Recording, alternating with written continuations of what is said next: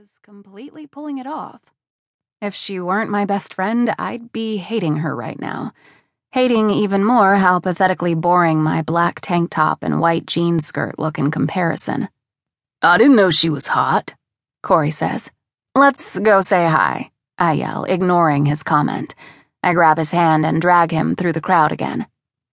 Back in 9th grade, when we started high school, I was suddenly surrounded by boys all the time.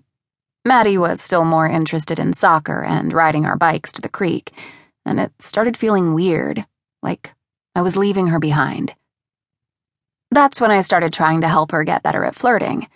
I taught her all this stupid shit, like how to flip her hair and bite her lip and stuff.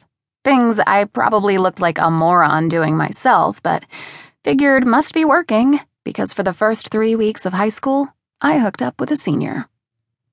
Instead of an older boyfriend, though, Maddie started getting into student government and Spanish club, and by the time she went on a few dates sophomore year, I had way better advice.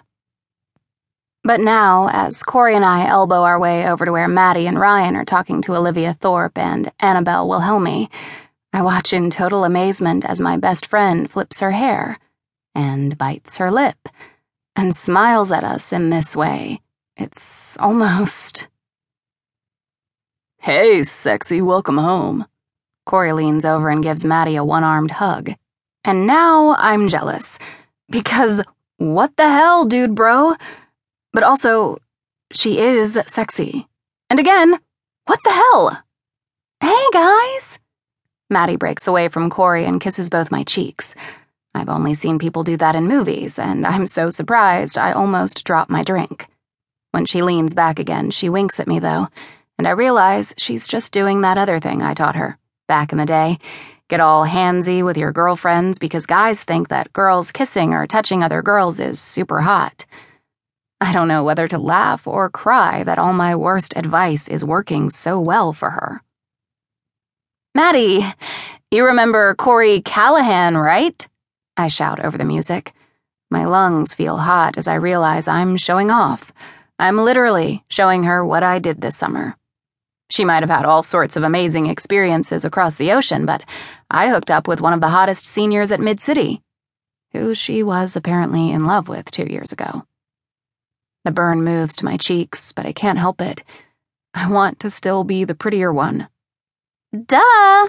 Maddie cries, putting her hands on Corey's shoulders for a second.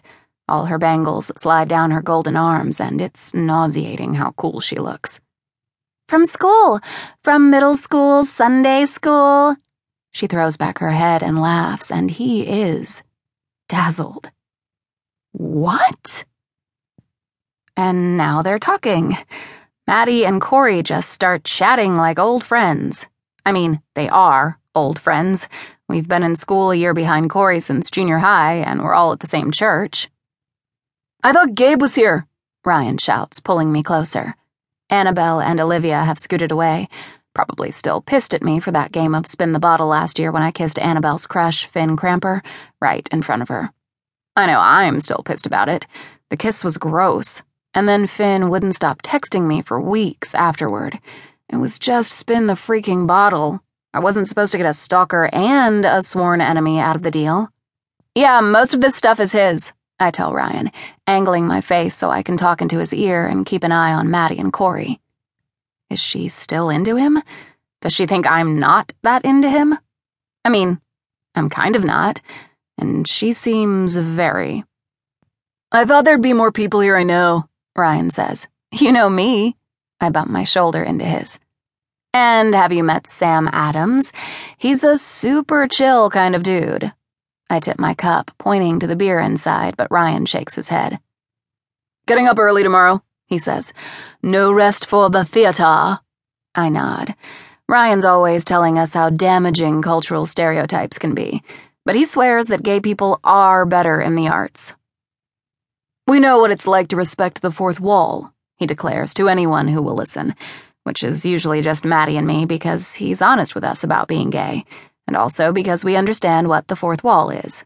Because he told us. Whatever, it's still technically summer. You can be a little late. "I sort of can't, though, you know.